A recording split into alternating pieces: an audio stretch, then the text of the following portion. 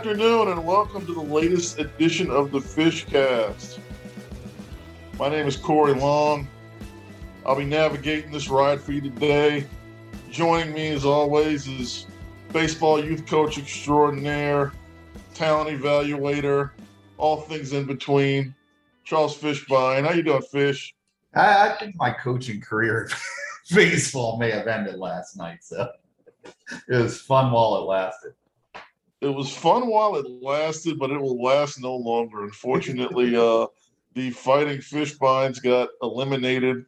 13-12 was the final score. Yeah, 13-12, man.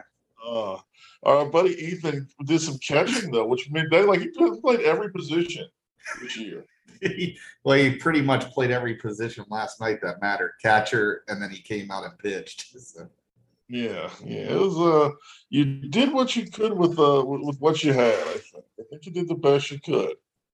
No doubt. Yeah. We got a great guest today, and a guest that we've been looking forward to having for a while, and we're just happy to have him back. Happy to have him getting into health and getting back onto the swing of things as we head into the spring and the summer. Our buddy Larry Blustein. I could spend all day giving a ton of accolades, but mostly I'm just happy that he's here and that he's able to join us today, and that he's going to be back out on the circuit this spring, this summer, and I hope he paces himself well. So we're happy to have you in, Larry. How you feeling? I'm doing good.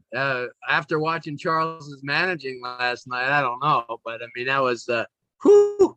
It was a school of fundamentally sound baseball, but how would you describe Fish's management style? I mean, is it kind of like, where would you put him at on the pantheon of baseball managers? Is he kind of like where would you put him at?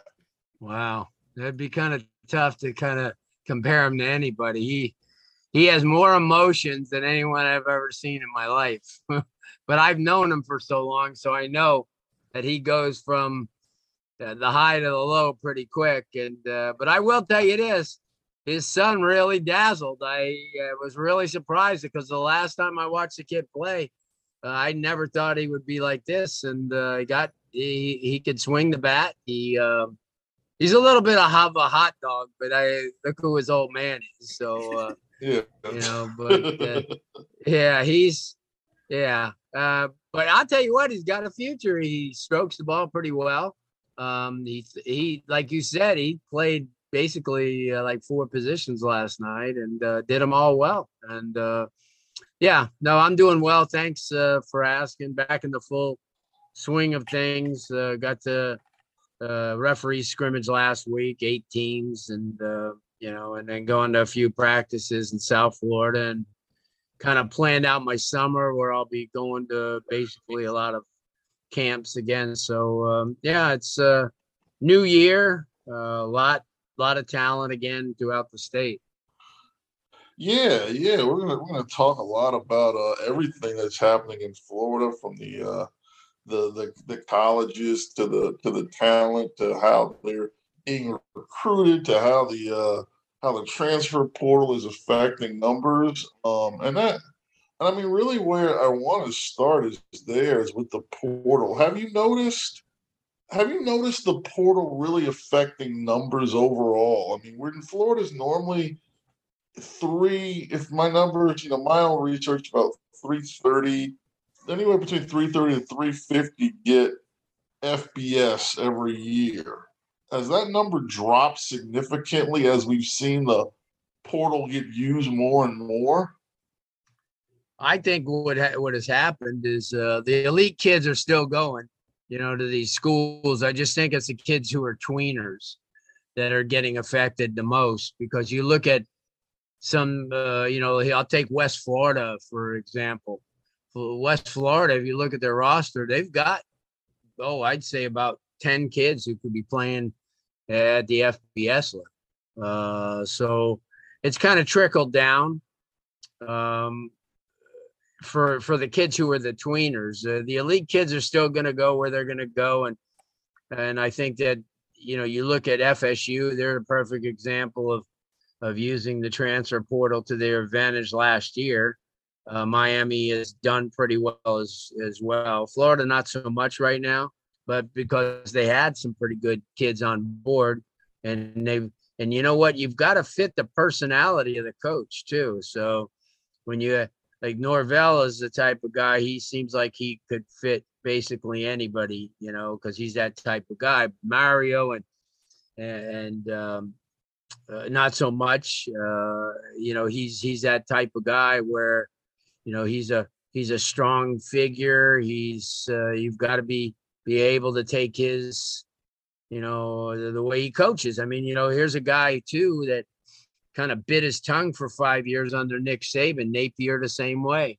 But look at how much they benefited and they learned, and it changed their entire career around. But they're guys that you have to get used to. I mean, it's basically their way of the highway. So a couple of them have changed, but I think the portal is serving its purpose. I just think that kids, and I'm sure officials will agree, that are jumping out of a school with a scholarship for an unknown future. There's more people in that portal now that really have nowhere to go. And that's sad, because even though you were a third teamer at one school, at least you were on scholarship. At least your education was getting paid. You got to suck it up until you have something solid. Yeah, I think the portal's great for certain kids that have the talent, the Jamison Williams kids, but those kids, when they jump in the portal, they already pretty much know where they're going.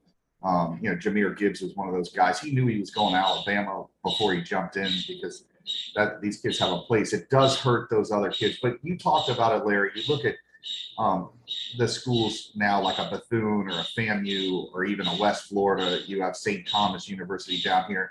I think that the portal is going to help them with the high school kids that, like you said, you're going to see more Pierre Garçon type situations where these kids that fell through the cracks at the high school level go to these smaller schools, and these schools are going to benefit it. And you're going to start to see some, NFL type players eventually come through these programs. What are your thoughts like that there could be that possibility of more of a Pierre Garçon going to Mount Union or one of these schools of West Florida or one of the lesser schools, not the non-Division I schools? What are your thoughts about that? No doubt. I mean, and I'll give you a perfect example. And you watched them last couple of years, Anthony Johnson from Miami Norland. He's at West Florida. And you can't tell me that kid couldn't have lined up at a lot of schools. I mean, there are a lot of guys. And you mentioned St. Thomas University, but you look at Southeastern University in Lakeland, who are really benefiting from the talent that Polk County has. And that's, that to me is huge. And you mentioned a lot of those schools, Stetson's in a different type of situation, because they're just a really highly academic school. And, to go there, you can't, they don't have any kids that you have to work with in the classroom. They're getting kids that are ready made, but there are those schools. And I think the NAIA, especially in Florida, and you look at Kaiser and the job that Doug Socha has done, what they do is they have the ability to get those kids in, the kids that come back. And I think that's important. FIU, FAU are on that path as well. You look at FAU, they've got a ton of kids. Nkosi Perry's a perfect example of a guy that kind of got lost over at Miami. Now he's kind of had a little bit of a resurgence at FAU. And I think that McIntyre at FIU's doing the same thing. I think the program that really needs to get in step, only because they're not going to be Big 12, is a program like USF. They're going to need to really capitalize on the talent that's in that area. And they've done it in the past, but not to the point where it's a necessity. And I think with their facilities and with their coaching and with the school itself, I think that once again, I think that they can spike, but it's not now. Gus Malzahn has an opportunity to go out and talk to the recruits and said, within 2 years, we're going to be a Power 5 school. And I think that's important. I think the kids I mean, if they have an opportunity, and I think that's going to cut into the big three, well, it should, because, you look at UCF, they have 64,000 students, which is the largest on campus behind Arizona State, one campus facility. They're in Orlando. And what the best thing about UCF is they may be in Orlando, but they're in an area not unlike like a Gainesville or Starkville, because there's really nothing out on the east side. So, yeah, I just think there's a lot of good selling points for a lot of schools. And I think Florida schools will benefit because you have a lot of the talent, and the kids come back.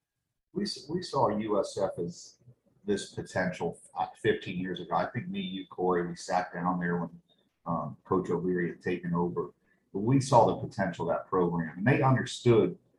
They got ahead of it. They built the football facility and stadium on campus. I think that's one thing that USF's lacking, is a stadium on campus. It makes a huge difference playing in the Citrus Bowl and then playing on campus. I remember going to the Texas game that year, the opening game, and it was sold out. You never saw that at UCF. But Larry, the one thing to follow up on the whole portal thing, you had a chance to speak to Mike Norvell the other day, and you see him using the portal.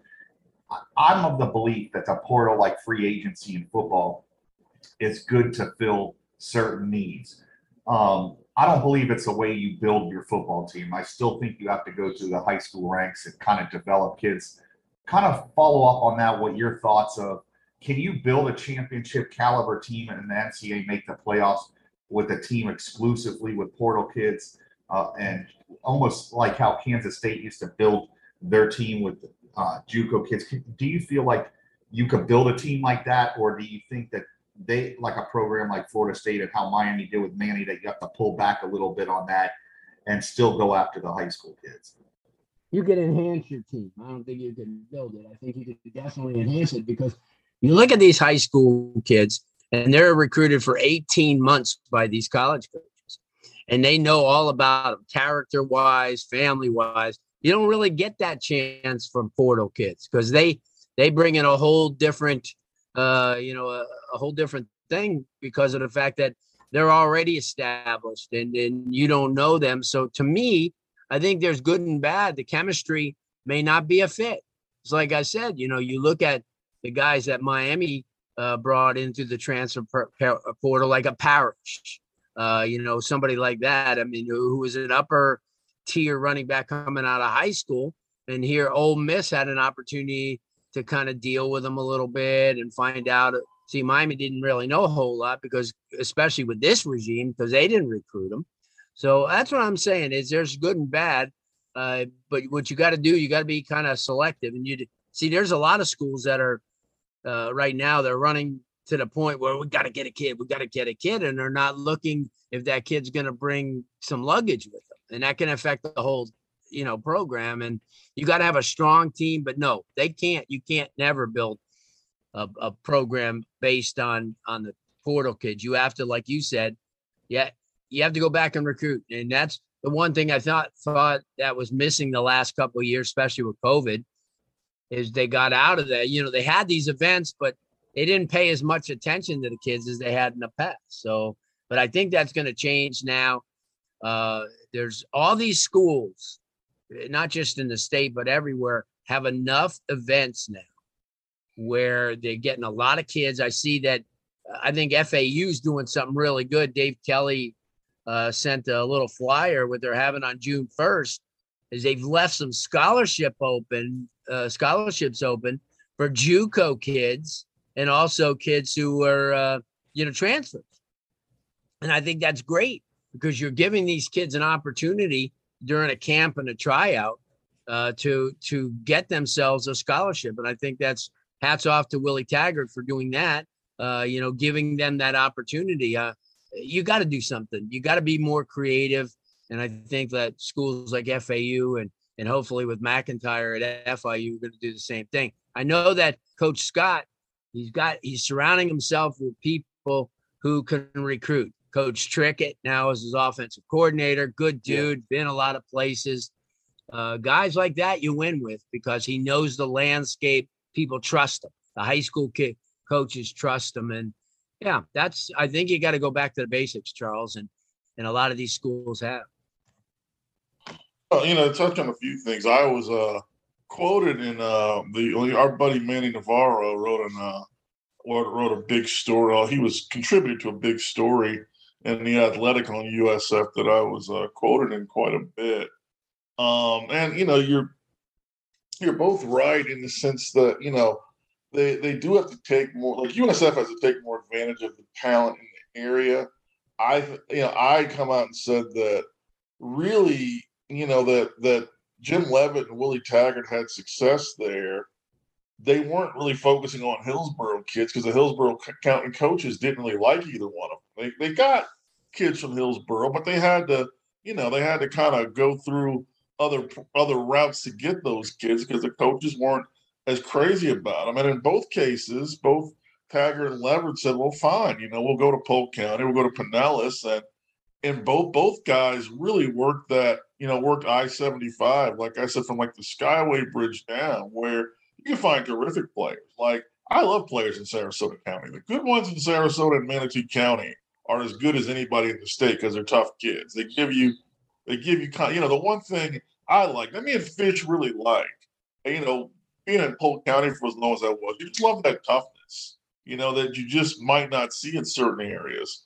But, you get down to Sarasota County, Manatee County, Fort Myers, you're getting tough kids. You're getting kids that, if they can play, they can play. They're competitive, Right. So, and USF USF has a better reputation. I always said this. They have a better reputation in those areas, and even down in Miami and Broward than they do in the Tampa Bay area, because those kids that you get further south down on I-75, they want the opportunity. Yeah. They're not so picky about, I don't want to go to the school. It's a computer school. It's this, is that. They're like, to hell with it. They got helmets. They play games. They're on TV. Let's strap it on. I always felt like USF had to oversell themselves to the Hillsborough County schools, and it's like, listen, you know what? The school could give a lot of kids in that area the opportunity. We've discussed it. I think a lot of the kids that have gone to Armwood probably would have been better off going there than a Power 5 school. But a lot of the kids in that area, I think, have overinflated value of where they should go. And USF's really not a bad option. They just overlook it, and that's why they have done better in Pinellas County, Polk County, Manatee County, and because those kids are just willing to go anywhere. They want to play football. They don't care. It's a Division I school. They play big time opponents, and they want that opportunity to play. Where, like I said, the kids in Tampa that are really good, I don't want to say they think USF's beneath them, but they just don't really look at USF as an option. And it's kind of, you've seen that with other programs, like even with, our friends up at Rutgers, a lot of times with the top programs in New Jersey, Rutgers is like a third or fourth option. And until, it's time for them to come back when they transfer back. But USF, we've talked about it, Corey, they really had the same, they were ahead of UCF. They were boat racing UCF at one point as a program. But UCF was a more aggressive program. They saw what their potential was. They sold their program different. A lot of that's leadership at the top. Where do you feel like USF's going to go from here, though? Where do they go in the future of college football, in your opinion? Larry's I tell you this, and I'm sorry. I jump in real fast. I'll tell you, USF just got a commitment from this quarterback at Baylor. I think his name is Gary Bohannon. I think is his name. Yeah. Yeah. And I text one of their assistants about it, and he basically said, forget let's talk about culture change. We've changed the culture. It's time for us to blank and win. It's time for us to win football games. Yeah. And because I think the USF has a good young kid at quarterback. This kid Timmy McClain, I like him. He's young. Right. He's got some potential. But I get where they're coming from. They looked at the close games that they lost last year. And this might be my issue with Mike Norvell at Florida State. USF looked at some of the close games they lost last year and realized that bringing in a fifth-year kid that's got experience, that's got P5 experience, that's won games at a large school, maybe he helps us get over the hump of those close games during the course of a year. Maybe he gets us to that 6 or 7 win mark where we're stuck at 4 right now. Well, this kid won a Big 12 championship last year. So, I mean, it just, he's won. And that winning, like, you have to bring winners into your program. It's just, you're not going to lose. If your kids are used to playing on 5 and 7 teams, those kids are 5 and 7 players at the end of the day. You are what your record is. And that was one of my concerns with Mike Norvell this summer, is that you had an opportunity. You played some better football, in the final half of the season. You had an opportunity. You went out there. You needed to go reach high for a quarterback. I understand they did the year before with Milton, and that didn't work. But, Milton was a special situation with his medical history. They had an opportunity to reach high for a quarterback, bring in some real competition, bring in somebody that can really help you get over that hump, help Florida State football get back to at least a bowl level, and then do it. And you put yourself in a position where even if you like Jordan Travis as much as they do, his injury concerns have to be a factor because there's nobody behind him. Yeah. I wanted to follow that up, Corey. You bring up Florida State. Larry just had Mike Norvell on his radio show. Larry, listen, Corey and I think Mike Norvell's a very, very good X's and O's coach. That's not – we honestly believe that, you go look at them last year, he could scheme up great plays. I think he's very good at getting the max out of the talent that he has. You look at their backfield, Jayshon Corbin was a very productive back. He didn't even get drafted. They have a walk-on in Trayshawn Ward. He gets a lot out of what he has. You look at, you spoke to him, and you look at what this is a very critical year, just because, one, anytime you're in year 3, Seminole fans out there, are on edge because Florida State hasn't been a good program in about 4 or 5 years. It's the first time since I've been alive that they've had a run like this. I mean, you're talking back in the 70s.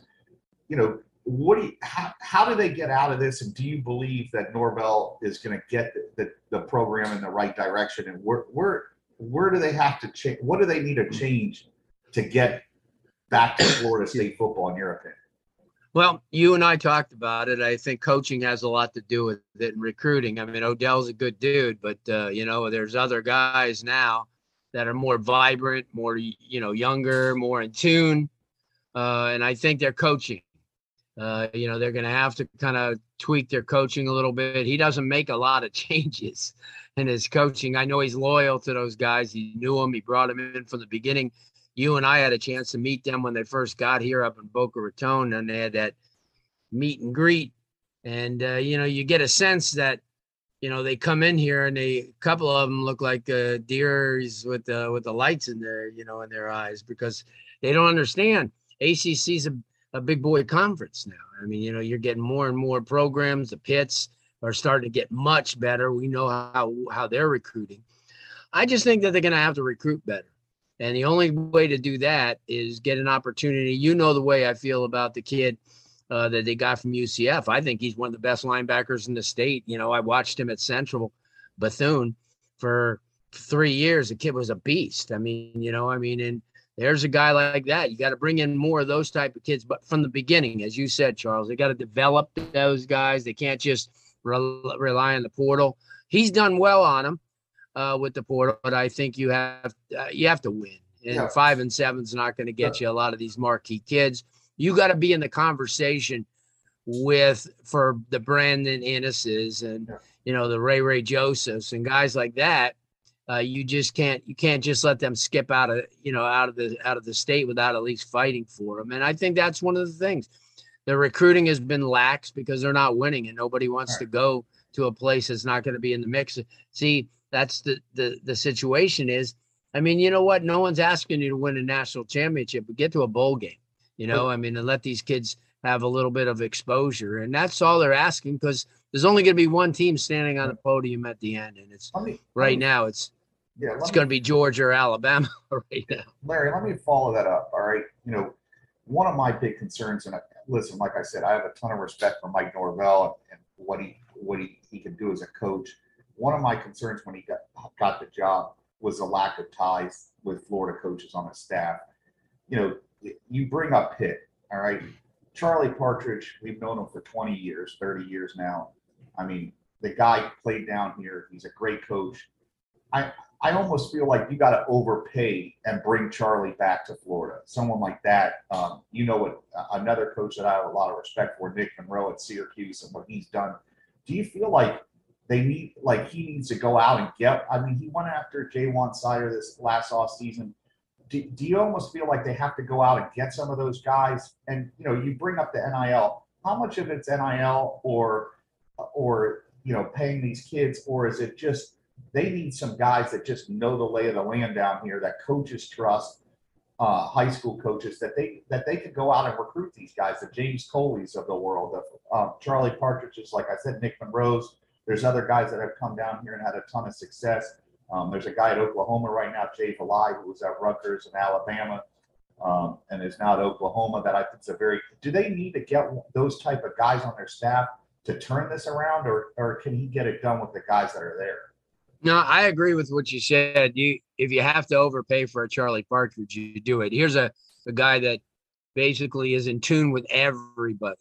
And I mean, here's a guy that arguably has coached some pretty decent guys with Jabal Sheard and J.J. Watt, guys like that who you have everybody's attention. And I agree. Somebody like that, I think a guy who's on his way up and he's got promoted to an offensive coordinator. I like Trick. I think he's a good guy. He makes everybody feel at ease. The coaches like him. The kids like him. Sider is another one. Yeah, you got to strike gold with one of those guys, because I think if you get Charlie or Juwan or any of those, Nick Monroe, what happens is they kind of lead by example, and then the rest of the coaches see, because they're saying, geez, how are they pulling this guy? How are he pulling that guy? Well, you got to watch him. You got to see what he does. You got to see it didn't come overnight for Charlie. Charlie had to work his ass off, to get to this point. But, he'll go places now, and he's just so well respected. And look at he's doing. He's getting kids to play from South Florida and the state of Florida to go up to Pittsburgh. And they're making a difference. A couple of them are playing, a couple of them aren't playing. But that's, and then here, they're about to lose a really, really good receiver, and perhaps maybe to USC or wherever. But at the same time, they lost Pickett. They brought in Keaton Slovis, who's a stud. Yep. So I think you've got to be wise on your recruiting. I think you got to have a lot of meetings. I just think that now you have to be diligent, and somebody like a Charlie Partridge who can identify people, whether they're in your area or not. I think it elevates your entire coaching staff. So I agree with you. You gotta pay somebody good money. I know he likes it up in Pittsburgh and his family likes it, but you know what? At the end of the day, for him to come back into the state of Florida, I think that would be a great move for FSU, especially to strike gold with somebody like that. Because right now they're kind of stagnant. And I'm not taking any shots at Odell, because I love Odell. But Odell's not Charlie Partridge. Odell's a problem there. I do think if you bring Charlie Partridge onto that staff, let him be the DN's coach, he basically brings Odell. Like Odell always does well with other guys around him. When he has top end recruiters next to him, he brings an elite. Like Odell does as well as the guys around him. And I think when he has top flight guys around him, his game gets to another level. I just think he gets he's a team guy. He's as good as the players around him, no different. I just, like I said, hey, listen, I think all three of us will be Charlie Partridge's agent here. Like, hey, bring him back to, Florida, let him recruit on Florida State staff. I think he'd be unbelievable. And I think this whole idea that Florida State can't, a lot of the fans right now think that they can't get kids because of NIL. I don't think it's NIL. I'm not saying it's not, but it's not the reason why. They signed Sam McCall last year. They signed Azare Thomas. They signed Julian Armella. Kids still want to go there. If you get guys that know coaches down here and they can relate to these guys, they're going to be able to pull in big-time players. That's just my belief. It's no different than Florida and Miami. I still believe if you have the right guys, you could pull in top players. Florida State has like 3 different NIL collectives right now. That's 3 more than USC has. Yeah. Yeah. So Yeah. it's not like, they've got that part. I mean, they just have to bring in players. I say Odell isn't the problem. Like Odell recruiting next to, DJ Elliott and Charles Kelly, he's a lot better recruiter than he is next to, John Papuchis and Adam Fuller, who aren't at that level as recruiters. So, like I said, I don't see Odell necessarily being the problem, but I do in general see a malaise on that staff. That's more of the issue for me, of that it's guys that are taking no way too easily.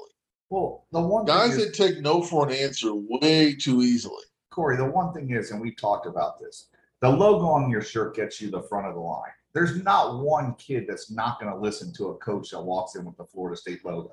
I mean, you walk in there, you have the kid's attention. I don't care if it's Miami, Florida, Florida State. All 3 of those schools can get a kid's attention. I mean, Norvell and their staff have done a great job of getting their top flight kids on campus multiple times, just like they did with the Marius Mims. But there's a message, the closing message, or how they're doing it. They've lost some of these kids, and I don't know. I'm not in those meetings, so I don't know how it is. But there's something that they got to do a little different to close that deal at the end. They've had like we've talked about, they have a lot of these kids on campus. They get in these kids' top 5, and the next thing you know, the kid decides to go somewhere else. So there's something that there's missing there. And I just think that that's something that guys like Charlie Partridge, they understand how to close that deal. Coley understands how to close that deal. They understand these kids from this state, that they know how to get. They're not in that friend zone. They know how to finish the deal and land these kids. And I just think they need at least 1 or 2 of those guys on the staff. And I think you'd see the results right away. I honestly think if you brought one of those guys back, and I don't care if you have to overpay for them, you bring a Coley back, they're going to land these big-time kids. And the NIL is just enhancing what they do. They will use that as a tool in their tool bucket instead of it being the end-all, be-all of, oh, this is the only way we're going to land kids. Everybody thinks, oh, Jimbo's landing kids just because they're paying all these kids top-end flight. Nah, Jimbo could flat-out recruit, and that's why they're landing those kids. The NIL is just icing on the cake. I also think it has a little bit to do with just the want to bring in those sort of kids in your camp, have those big time kids in your program. You gotta want it, and I don't know that I've always seen the want out of certain staffs. I mean, yeah, you like to have those kids, but are you willing to really fight getting those recruiting battles for them? And that's where I see things lacking a little bit. It's like, when we continue to use Florida State as an example, it's, I hear, oh, we need this guy to help us get into Georgia. We need to get into, no, you need to get into Florida. They had a kid leave recently, a Texas defensive back. His name was Hunter Washington or something. I don't know. Hunter Washington, I think was his name. Yep. And, he was a pretty decently rated player. And he left because he got beat out by Omarion Cooper and Kevin Knowles, a kid that's right in your backyard. Kevin Knowles went to MacArthur High School. Kevin Knowles, not a big time Broward kid. And we agree, not like one of your top end Broward recruits. Walked in there, stole that kid's lunch money. Basically, him and Omarion Cooper's from, I think, Fort Myers. Like, get those kids. Those kids will play for you. Those kids will win for you. Quit trying to win battles in Knoxville. Yeah, I mean, you've seen it. Why Rutgers, Pittsburgh, these programs have turned their programs around. They did it on the backs of kids from this state, and that's just how it's been. Larry could tell you that, the history of the kids that come from the state. How many times? I mean, you go look at Alabama. I mean, how many kids from the state of Florida do they have to keep stealing for you to realize that this state? There's a reason why there's more coaches that come to this state than pretty much any other state every spring, because the talent, even the second and third tier kids, are just better than any other state. It's the depth and the talent. I mean, you bring up Charlie Partridge. He got Greg Romeus from Coral Glades High School. He got Jabal Sheard from Hollywood Hill. Every school down here, and Larry will back this up, every school has at least pretty much like one Division I kid. I mean, I went to Dillard the other day, and they had a kid that was at Spanish River in Boca. I didn't even realize Spanish River had a Division I kid. This kid, Marlon Huff, goes to Dillard this year. He's a 6'3", 220-pound linebacker. These kids are all over the place, and this kid has Division I offers from everybody. He's better looking than any FSU linebacker right now. Like what, those are the type of kids you got to take a flyer on because he's a big physical kid. He can play at a high level because he'll be able to take on blocks. He'll be able to do some things. Yeah, he's a little limited in pass coverage, but you know what? The guys that are good in pass coverage and can also stop the run and do all those things are NFL first-round picks. Everybody's looking for that linebacker. I just think you have to upgrade from what you have, and that's what you can find these kids at any school. And they have to do their own legwork. They can't be listening to people and telling them, hey, there's this kid here. You got to go. And that's the one thing I'll give Butch Davis a lot of credit back in the Miami days, is that he used to tell me, he goes, you know what? I'll take advice on somebody, but I got to go see him. I want to go watch this kid. I want to see what he does, and not just in a shirt and a pair of shorts. And you know what? You could tell a lot watching a scrimmage about a kid. You really can. A lot more than watching them on a 7-on-7 circuit. So, yeah, I think that's the deal too. I think that they don't recruit good enough. They really don't. They'll go and see the obvious. You see that, and Charles and I talked about that, Corey, that these guys will go and see the Marvin Joneses, but what about the guys who are pretty damn good right next to them or, somewhere else? You got to, and that's the thing. When Miami, I think, somebody, they went to recruit a player, that everybody was raving about, and then they saw somebody else, and that kid became a pretty decent football player. That was Darrell Williams back in the day. Yeah. Darrell Williams played at American High School. I think they had the safety that went to Florida State. Corey Bailey or no? I don't think – no, I think it was not Shevin Smith, one of the guys that played at American at the same time. And I remember not Key. Was it Key? No. Sean Key. It may have been Sean Key. And there was Darrell Williams. Miami found this kid that was playing right next to him, and the kid ended up a first-round pick. They're on every street corner down here. But you got to identify him, Charles, and that's the thing. Yeah, but the one thing is too, Larry, and I think that a lot of coaches make this mistake, and I believe you'll agree with this. You don't have to don't be a hero in recruiting. Like we've talked about it. You're not like Florida State, Miami, Florida. The kids that belong at that school, you shouldn't have to ask the coach who they are. You go to practice and those kids look different. They act different. They walk different. They have a different swag about them, whatever you want to call it, but they have a different personality. Like you shouldn't have to try to find kids and go, oh man, this is the type of kid. I think that's, you go back to even when Al Golden was at Miami, he was always trying to find these kids that nobody else would find. And it's like, hey, listen, it's fine if you find one or two, but this is Miami. Kids that should be here, you shouldn't have to try this hard or work this hard to find them. You're not at Temple anymore. And I think that's one of the things they need to do at Florida State. It's like, hey, listen, the Sam McCalls, the Azarus Thomases, there's a reason why they were 4- and 5-star kids and why they're the kids that are making the biggest impact. It's because those are the kids that belong at your school. And I just think that sometimes these guys want to find that hidden gem. And you know what? That's great at FAU or FIU or even at USF. But at Florida State or Miami or Florida, you shouldn't have to work that hard. That hidden gem thing, it's such an ego thing. It's just belief. And I know a lot of coaches feel this way. They'll never admit it. But it's this belief that they think in their minds, oh, Nick Saban isn't that great. Oh, Kirby Smart isn't that great of a coach. Because they just have teams full of talent and just blobs of NFL talent, blobs of 5-star talent, and whatever. So we don't want to go that route. We want to go we want to go find that gem so we can pat ourselves on the back for finding some kid that nobody else heard of. And it's a bunch of BS. Go get the talented players. Go do what they're doing. What they're doing wins. And I just think, but I also think it's just those coaches, like the Al Goldens, like I guess even Mike Norton, It's the lack of experience at big time programs. It's on their resume. You're not at places where, you got to be at places where they've competed for championships to understand what it takes to build a championship program. I mean, you can't find that. You don't find that at Temple or Memphis or Arizona State or where, you find that being in, you find it just in a couple of years in a top program in the SEC, a couple of years in a top program in the Big 12. You find it, or not Big 12, Big 10, excuse me. You find it if you've spent a little time at Oklahoma, a little time at USC, even a little time at Oregon. Like, it's just a different mentality of how you do things.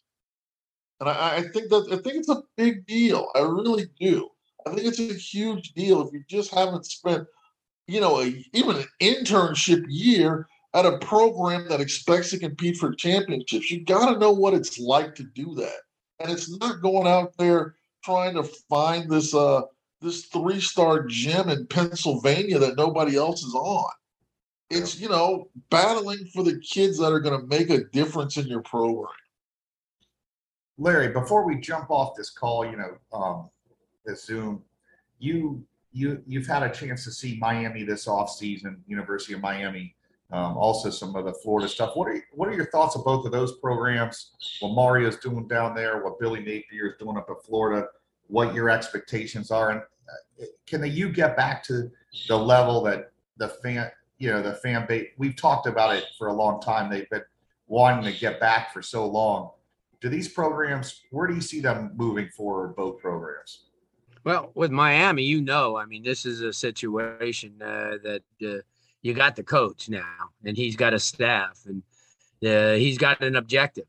And that's the one thing that I noticed. I mean, they weren't a whole lot different in the spring game that I went to see. It's just that, I mean, because arguably they have one of the best quarterbacks in the country, and he's going to do his thing. But their offensive line needs work. Their front seven is probably they have the worst linebacking core they've had in a long time. So they're a work in progress. I think that they're going to try to fill some holes, but I think over the next 3 years they're in really good hands. They're starting to recruit real well. I think with Florida, I mean, let's face it, guys. I mean, we're looking at that Alabama game and everyone's going, geez, they could have beaten Alabama and heaven knows what would happen. And then everything went south. So we know they have talent. And I think Napier comes from the school like Mario, and it has done enough under, under Nick Saban and also at Clemson. So he knows. And I think Florida's in real good hands. They recruit extremely well. He's he's hiring the best of the best to do what they could do. They got people. I mean, they got some really good coaches up there. And I think, and then the way I feel about FSU. I just think Norvell, he gets a couple of assistants, and I think he's on the track. I've watched what he's done in the past. I watched him at Memphis. And it's as long as, like you said, if you got to bring in somebody to light a fire under that recruiting, because I don't think that's going to be the case at Florida or Miami. I think they have guys that understand recruiting and know what it takes. I just think that's what FSU's lacking now. That one big time recruiter that's going to start bringing in a bunch of guys. Yeah. What's crazy about Billy Napier, I have one story. I remember Kevin Steele was at Clemson at the time, and he's like, Fish, I want you to meet our assistant coach. Like, he was a positional coach, I think a wide receiver coach at the time. And he's like, Billy Napier is going to be a big time head coach one day. And I always like, those are the guys I want to follow their careers, because it's interesting to see the career path on someone like that. We saw with Lincoln Riley. We were on him when he was a wide receiver at Texas Tech. I go back to Chip Kelly when he used to come down here for New Hampshire. I think coaches, the good ones, are like recruits. The ones that are really good just stand out. And you see them early on in their careers, and you see that path going. And it's going to be the only thing with Napier in Florida is that I think he could get the job done. There's no question that. It's just that fan base is just not patient. I mean, they just fired two coaches that went to the SEC championship games. Yes, they lost to Alabama, but the reality is Florida's behind Alabama and Georgia, and they're not. They're trailing them by a big margin. So you got to be patient with a coach like that. And I don't know if the Gator fans are patient enough. I mean, I just don't know. Like their fan base and their boosters, every time they lose a game, they want to fire a coach. And that mentality, like Napier's got his hands full. There's talent on that roster, but there's not a lot of depth. They're not as good as Georgia. I mean, I watched Georgia's spring game, and honestly, there's no drop off. Like Georgia's a top 3-4 team in the country next year, and like they're 2 years away from really competing head to head with Georgia, 2-3 years away.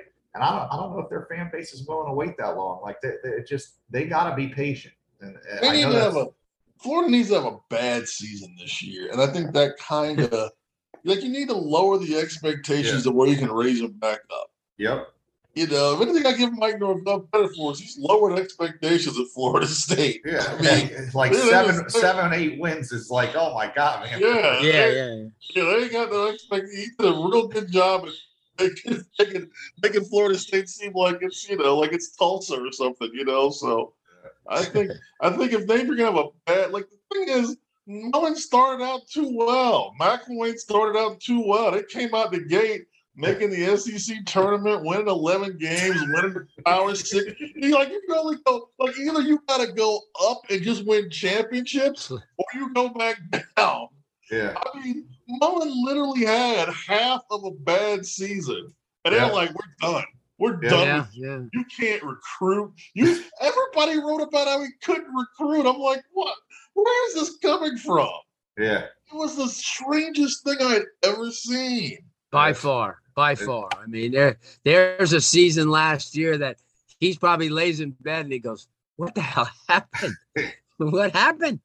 Jesus, I'm sitting there on the top of the heap, and then all of a sudden, he's terrible. And I'm like, wow, Larry, bad. Larry, I think me and Corey and Demo had about 5 podcasts praising what a great coach he was, and the guy 6 weeks later is out of a job. Like, I don't know. I think Mullen's one of the best college coaches there are and one of the best play callers. I understand he has some flaws in recruiting, but listen, there's no perfect coaches have flaws. You either have the guy that's a great X's and O's and they're very good, and I think that's what Mullen is, and they lack a little bit in recruiting. But I think when you have a coach like that, you have to put a staff around you that can overcome some of your limitations as a recruiter, and that's how you win. But I thought Mullen was a great coach.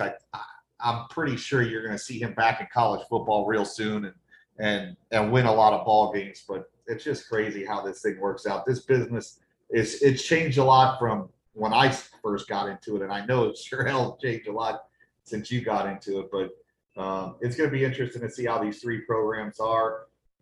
Larry, I'd like to just say, man, I really appreciate you coming on the show today. My pleasure, guys. And honestly, as a friend, I'm glad you're healthy and back to normal, man. We were worried about you. You're a great friend, not only to me, but what you've done in my career and helped me in this business. I wouldn't be where I'm at today if it wasn't for someone like you, honestly. And I think Corey could say the same thing. So I enjoy it. I thank you guys for having me in. It's been like 4 years since you started this, and I haven't been on, so I figured it'd be any year now before I get there. We'll bring you. I mean, we got to still talk about this rural FHSAA, rural metro, stupid. You sure you don't want to get Josh Wilson for that? No, I absolutely don't want to get Josh Wilson for that. We'll talk to you. We'll do it early, when the season gets closer. But we only shoot for whales, man. You're a whale. Exactly. You're a whale. Yeah, I'm glad. I'm just glad you're feeling better. I think about all the the wonderful publications that we put out in the in the early parts of the decade, back in 2006, 07, 08, 10, 11, and it just was those were great times. So I'll be at USF the second week, so drop by. Oh, absolutely. That's right. You're gonna be on your are you gonna do your Florida State League baseball tour again? Yes, I will. I'm excited about that as well, but I'll be at UCF for all 3 of their 7-on-7s, and I'll be at USF as well for their mega camp where they had 800. I was there last year. They had 870 kids. Oh wow! It was crazy. Plus, I think Jeff Scott's a good dude. I like him. I agree. I like Jeff Scott too. I'm happy that I'm happy that he's gotten a little aggressive this fall to try to win some games because I was worried. I'm like, I don't know if they're going to like you if you have another 2-10 season, pal. Like that ain't Right, right. They like you a lot less. But I appreciate it. And you're keeping Florida State League baseball and functioning in the black too. So that's right. I'm sure the FSL appreciates. I'm sure the FSL appreciates that you're still here and that you're getting healthy too, because they need those ticket sales. I know. Clearwater Threshers absolutely need those ticket sales. Larry, we'll send you a link, man. Just pump up the podcast through your network. We'll send you a link and everything. But once again, we appreciate you coming on. All right, guys. Thank Corey, you, man. Give everybody, Larry. How can people find you? Your social media stuff, like where do we get a hold of Larry Blustein's information? Larry Blustein, just Blustein. You can get me on Twitter, Facebook, and also at Instagram on Our Boy BLU. And then we have a radio show every Monday night on WQAM in Miami. We have college coaches from all over. We have Mario Cristobal be on this week.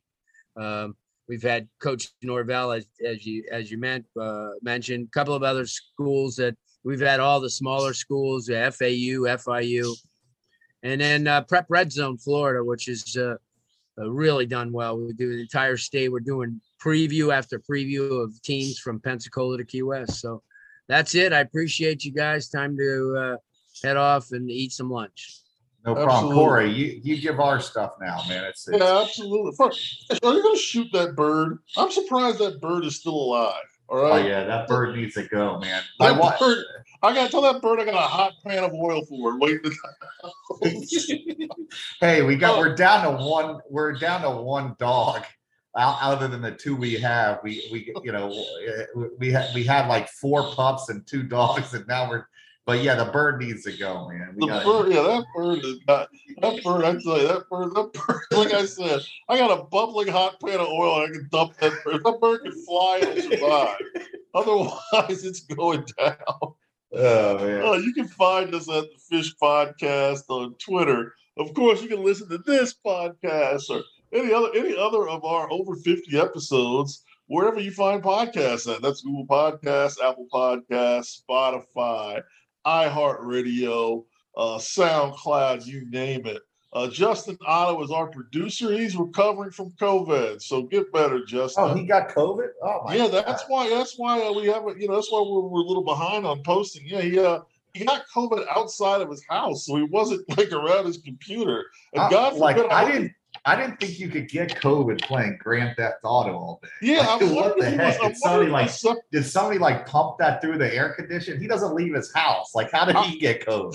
I'm hoping he didn't get separated from like his Xbox One, because if he did, I feel like it would have been like prison. Dude, I think like somebody went through his house and was pumping it through the air conditioning unit. I mean, like he lives in a basement too, so I don't know how the hell he got COVID.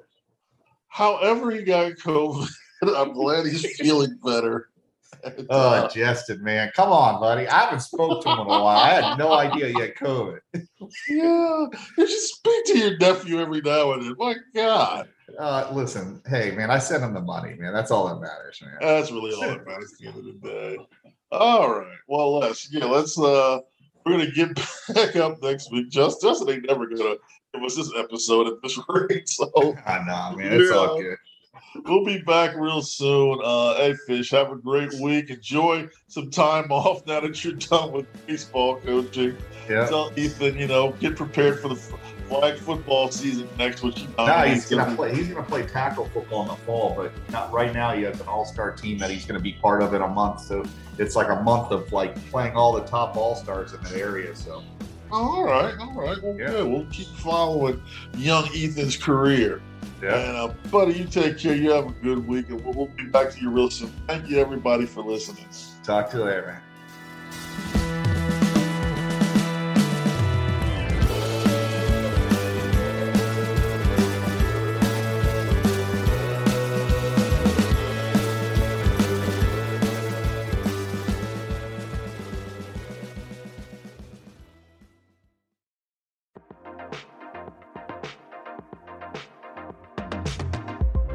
Eric Estep here. This episode is brought to you by Forney Industries. Get it done with green.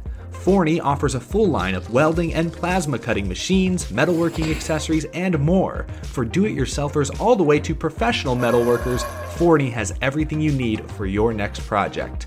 Shop Forney's top-of-the-line products at forneyInd.com. That's Forney, Forney, Ind.com, or at an authorized Forney dealer near you.